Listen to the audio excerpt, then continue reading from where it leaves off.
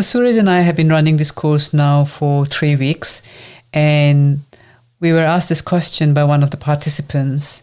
They asked, I find self-doubt helps me to take more care, for example, in doing something important. Have I misunderstood what you meant about self-doubt? This podcast may challenge your beliefs about well-being. Hi, we are Rani and Suraj, a husband and wife team, psychiatrists, authors, and well-being coaches. We guide heart-centered entrepreneurs and professionals to their true well-being. We bring our mental health and coaching experience and understanding of Eastern spirituality into our conversations every week. So, if you're excited to embrace clarity, fun, and ease in your life, relationships, and business, stay tuned. Welcome to the Listening into Wellbeing podcast.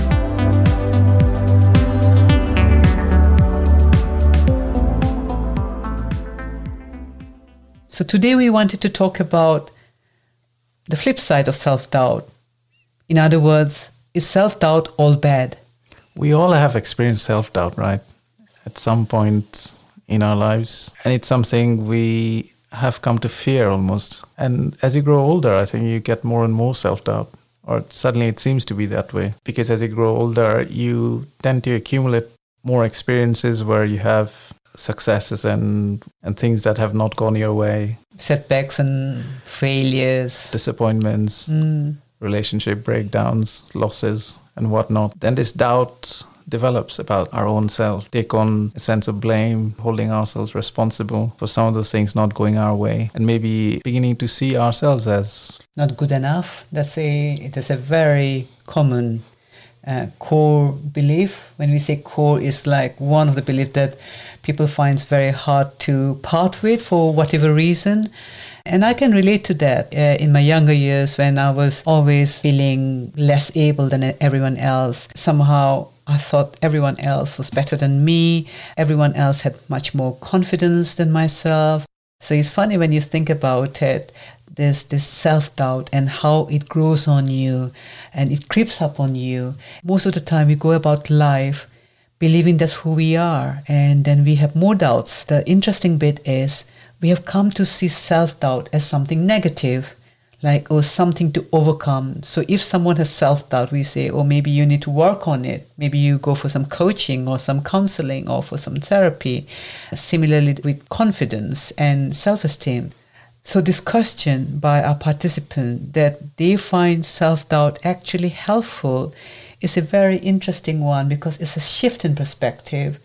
What I heard them saying is that had it not been for them pausing and doubting themselves and their decisions, they would have perhaps made some unwise moves.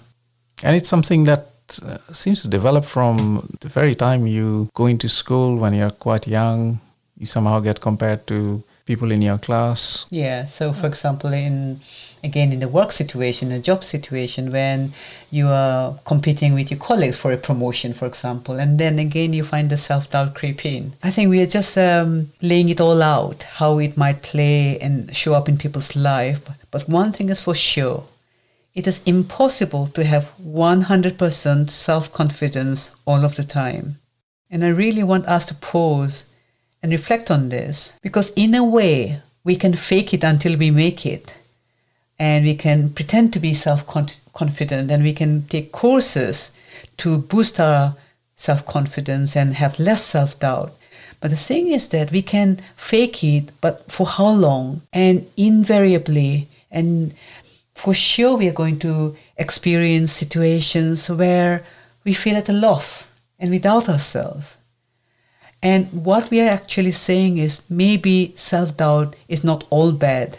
And maybe there's really something good in that, in the sense that when we doubt us as in a person, and we do not take ourselves just to be the person that we have believed all our lives, maybe that will open up new doors, new opportunities to really learn who we truly are if we are simply not that person. Does that make sense? Yeah, it does. The word self-doubt, if we turn it around, it is doubting the self, which we are saying is not altogether bad. It may be a good thing. And when we are talking about that self, we're talking about the person. Yeah. And actually, as a person, we have no choice because, we will have self-doubt. So the person, in other words, will continue to have self-doubt, and that's how it is going to be. I think real change in anyone's understanding of who they truly are seems to start from that position of beginning to question or doubt that which is transient, i.e. the self. So doubting the self has its benefits, as we're trying to point out, that jolts you out of sleep to explore who or what you truly are. The self is clearly not happy in that state. So if we are completely happy with our self-confidence, we have no issue whatsoever, we never doubt ourselves, we are saying that maybe there's something wrong there, because maybe we are in denial of some kind. We are saying that we are so perfect as a person. The more authentic we are, the more we know that actually, I do have my moments of self-doubt. And I know that that's coming from the insecure part of me.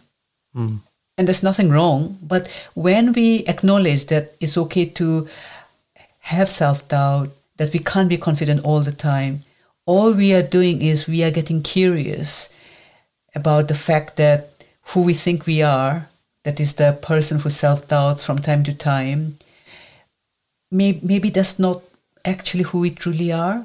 And that itself might lead to a self-inquiry of some kind, a process of looking inwards and see what we are not seeing clearly. Important understanding to share as well is if you're doubting the self, that's an indication in itself that the self is less than whole, the self is less than complete. It cannot be the source of your true well-being. So doubting the self is doubting the existence of the person, doubting the I, doubting that sense of personhood, the ego mind and the body mind. And I think that's a good thing. And that's what is going to prompt us to turn inward, to go deeper into who we truly are and begin to look in a new direction.